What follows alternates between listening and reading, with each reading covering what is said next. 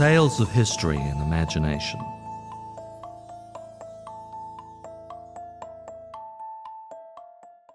The following is part 3 of the 3-part tale. If you haven't yet, check out parts 1 and 2. They'll be in the liner notes. As per the previous Munster episodes, content warning. We pick up our tale today in the company of Henry Gresbeck, the carpenter turned sentry. The date, Sunday, May 23rd, 1535. Gresbeck, like so many of the residents of New Zion, was a recent arrival. He had roots in the city, going from his cover story to his employer, but his elderly mother was sick, so he was travelling to Munster to check in on her. But like many arrivals, he'd been captivated and then radicalised by the new religion. He showed up in Munster believing the revolution an epochal moment. What is clear is that as the siege wore on, Henry disavowed this earlier belief. Now so far, I've spent a lot of time on the dumb things both sides did in this conflict. Prophets lost their composure at a wedding because somebody else was the centre of attention. This prompted said prophet to ride out to his death the following day. Drunken mercenaries mistook a sunset for a sunrise and died because of it. Replacement prophets ran naked through the streets, yelling "sinner" at all and sundry, before being struck dumb, and so on. Now I don't want to play this like a comedy. That really isn't in my wheelhouse, but a comedy writer can make something out of the siege. I doubt the everyday citizens of New Zion would speak of the siege as comedic. A year in, I'd imagine most would tell you the siege was a litany of horrors. Every day for a year they were shell-shocked by the dull thud of the cannon fire. Most recently, as the Prince Bishop ring-fenced the city with a giant wall, they must have felt terribly isolated and vulnerable. Many Anabaptists came to the movement, for very different reasons to the megalomaniacal Jan of Leiden. Women particularly found freedom and empowerment in Anabaptism. Bernard Rothman's sermon, and Jan's subsequent order forcing girls as young as 11 into sexual slavery put paid to that. A number of women still refuse to say "I do," and currently remain locked up in prisons, where they were threatened with beheading.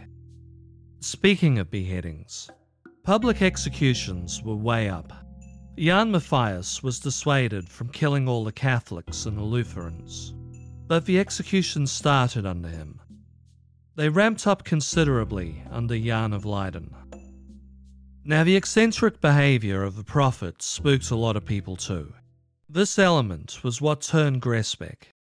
In the beginning, these charismatic figures may have inspired wonder, but this far in, how could you not look at them as anything other than violent, unpredictable peacocks? And all that said, not all Anabaptists would have been overjoyed with the moves towards communal ownership.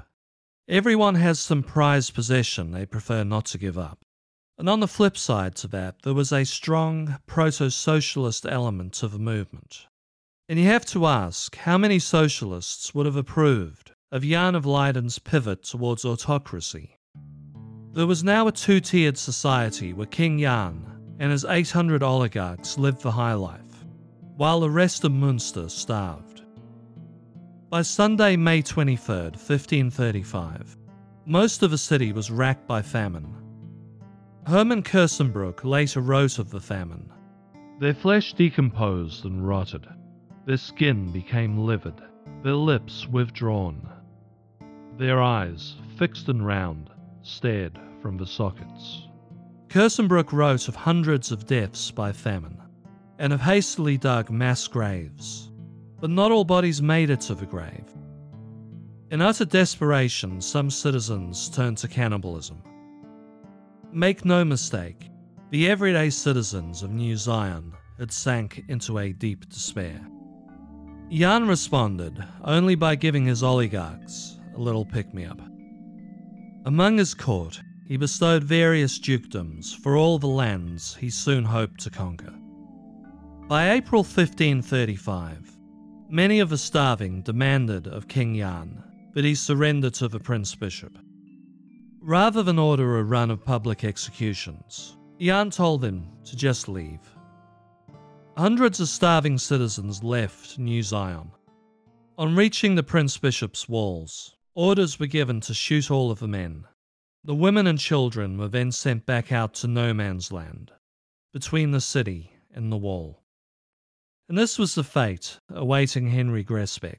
But for one fact, while guarding the city walls, he worked out how to sneak into Munster from outside.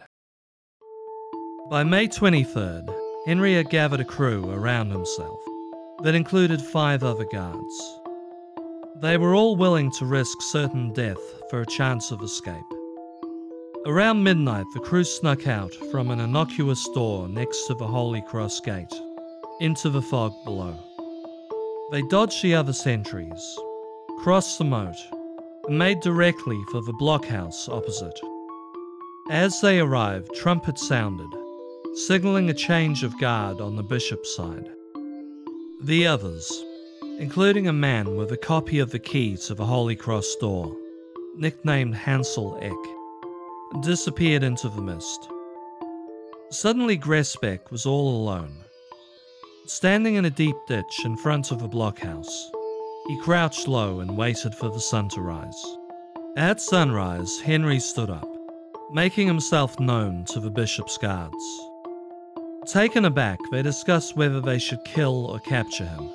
But when Gresbeck mentioned he'd been a guard directly across from them, and that he had a report of the goings-on in New Zion, the bishop's men brought him in. Henry was taken to Prince Bishop von Waldeck's generals, Count Ulrich von Dorn and Count Oberstein. The generals, still remembering the failed assassin, Hilly Feichen, were initially wary of him.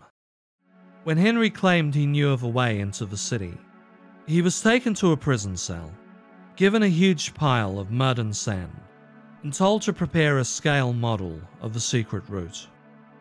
2 days later, Henry Gresbeck demonstrated his path through no man's land. Days later, Henry was sent out into no man's land, in the dead of night, under guard, to walk the bishop's men through the secret path. The day after that, Henry Gresbeck was granted his freedom.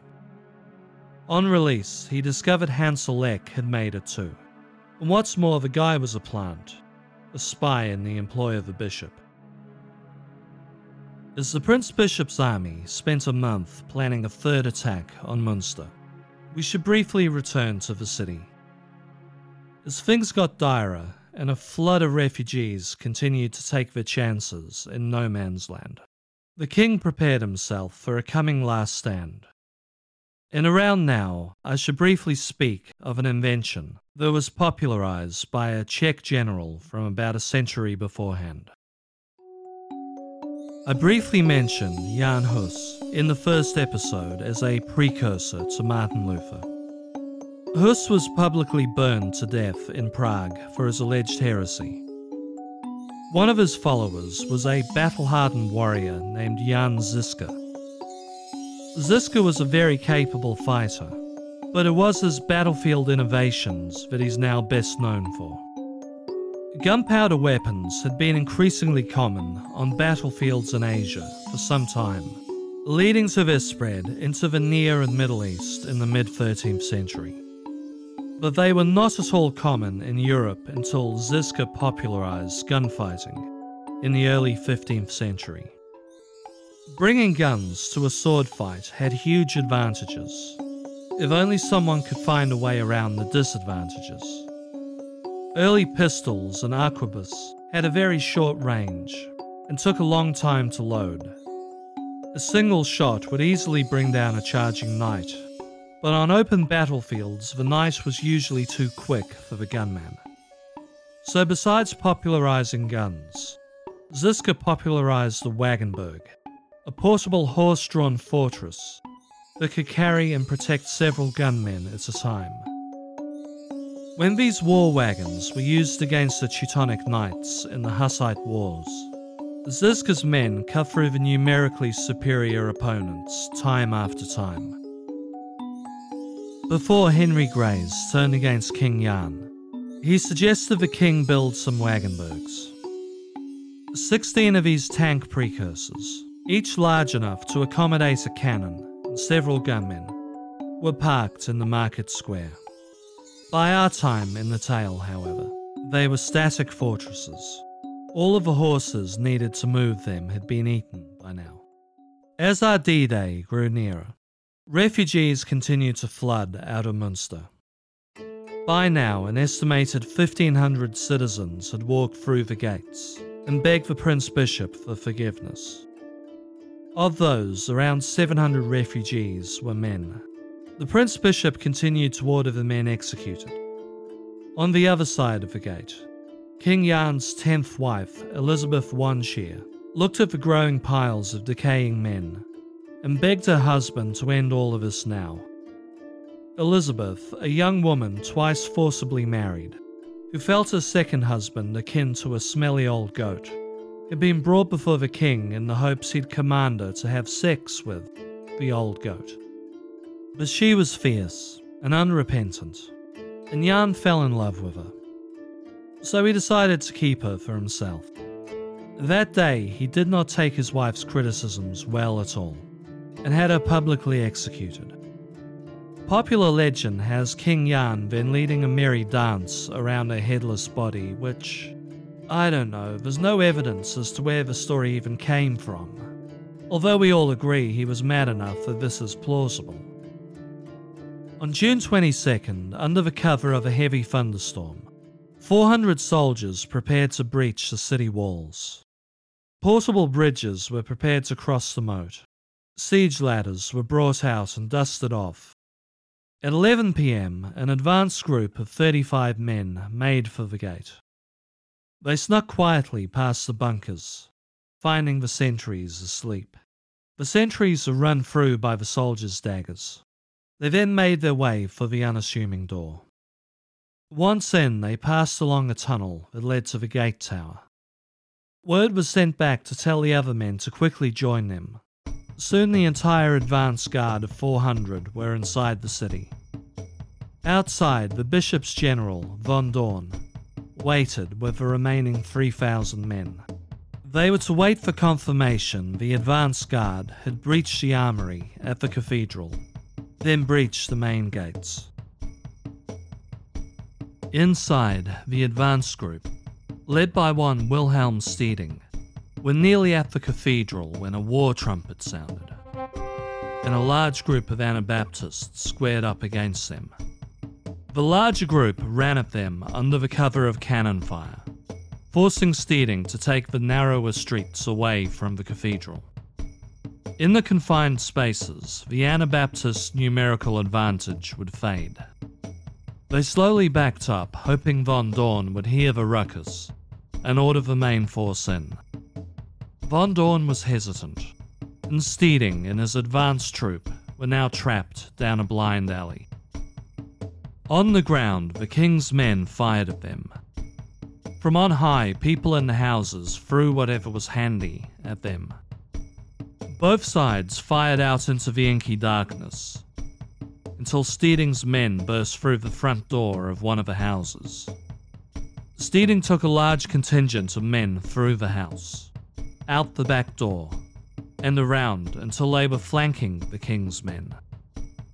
In the dark, the Anabaptists believed these men had to be recently arrived main force, so they legged it to safety.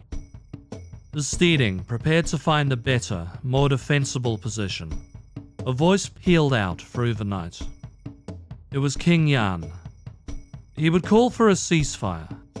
The soldiers could leave New Zion, but first they must individually kneel before him and beg his forgiveness. Steeding shouted back he first needed to check on his wounded. Steeding's aide, a young man named Johann van Twickel, was covertly dispatched to get von Dorn's attention.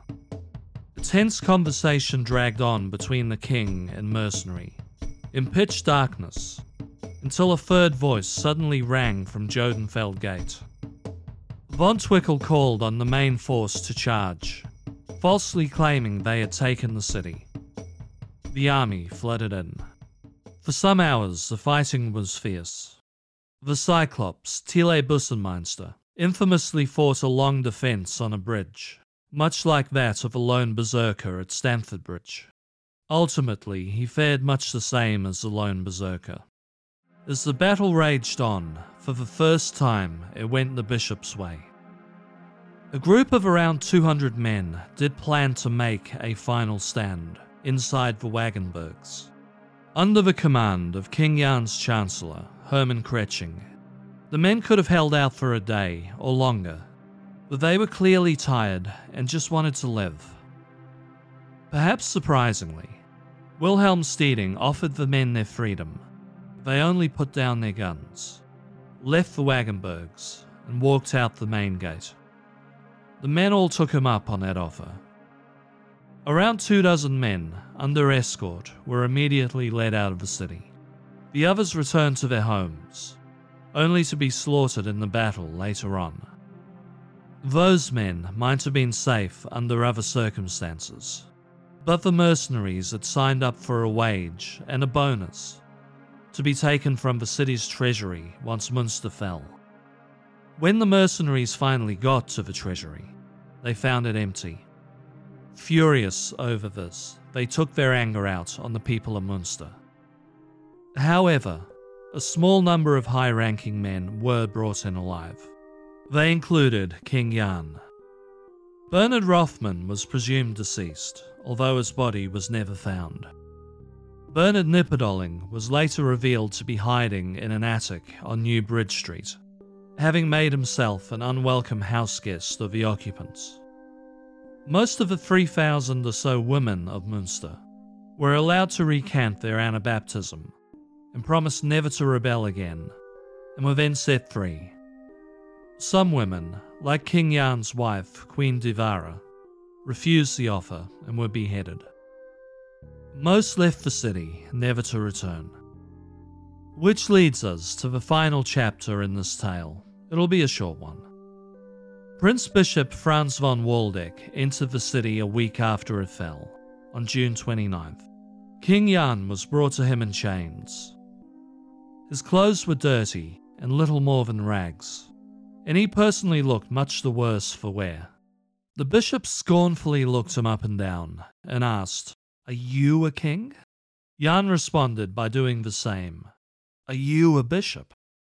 This mutual antagonism was still there in spades when the two met a month later. That day, looking for a fight, the bishop entered the dungeon and boomed at Jan, something to the effect of, "Do you know how much money it costs me to crush your kingdom?" Jan replied von Waldeck should build an iron cage, put him and Bernhard Knipperdolling in there, and tour the men around Germany. If the bishop charged a penny to the general public to view the evil heretics, he'd earn much more back than the entire war had cost him. The Prince Bishop built not one, but 3 cages. On January 22nd, 1536, Jan of Leyden, Bernhard Knipperdolling, and Bernhard Kretsching, the brother of Wagenburg commander Hermann Kretsching, were led out into the market square. A crowd had gathered. One presumes mostly of remaining soldiers, dignitaries, and perhaps a few Catholics and Lutherans who were exiled by the original prophet. A large platform had been constructed out of 3 of the Wagenburgs. The men were then chained to posts and tortured to death by red-hot tongs. After an hour of unrelenting, excruciating torture, of reviving the men multiple times when they fainted from the pain, a dagger was thrust through each of their hearts. Some eyewitnesses were said to have found the entertainment a joy to watch. Others were thoroughly sickened by it. Today, if you visit Münster and make your way to the market square and look around 200 feet up at the outside of St. Lambert's Church, just above the clock tower, There are 3 iron cages. They've been up there for close to 500 years now. Though emblematic of the Prince Bishop's rage, they also served a practical purpose. For now, the Anabaptist threat was put down, its leaders executed. But ideas are much harder to kill. Ideologies survive in low whispers in a noisy pub, in secret church ceremonies held in basements, and through anonymous pamphlets. They pass on in the tales parents tell their children as they put them to bed at night. Authorities may pursue idea peddlers as much as they like, but to do so is to always be on the back foot. What they can do, though, for good or bad, is attempt to scare the living daylights out of believers. So much so that they choose never to act on those ideas.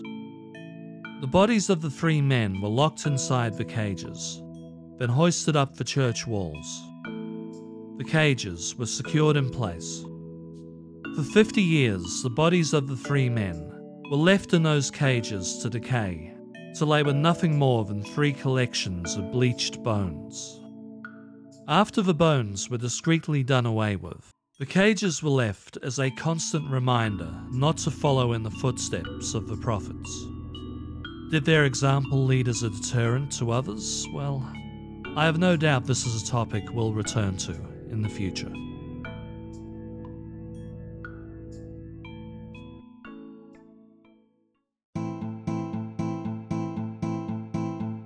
Thank you for listening. This has been Tales of History and Imagination.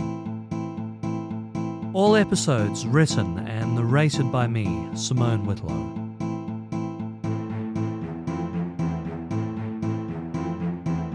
All music, yours truly. Visit the show at historyandimagination.com. You can follow me on social media, links in the show notes, and get access to exclusive bonus content via my Patreon, also in the notes. If you enjoyed the show, please leave a like on your podcatcher of choice and share the episode, as word of mouth is the best way to help shows like this grow. See you back in 2 weeks' time for more tales of history and imagination.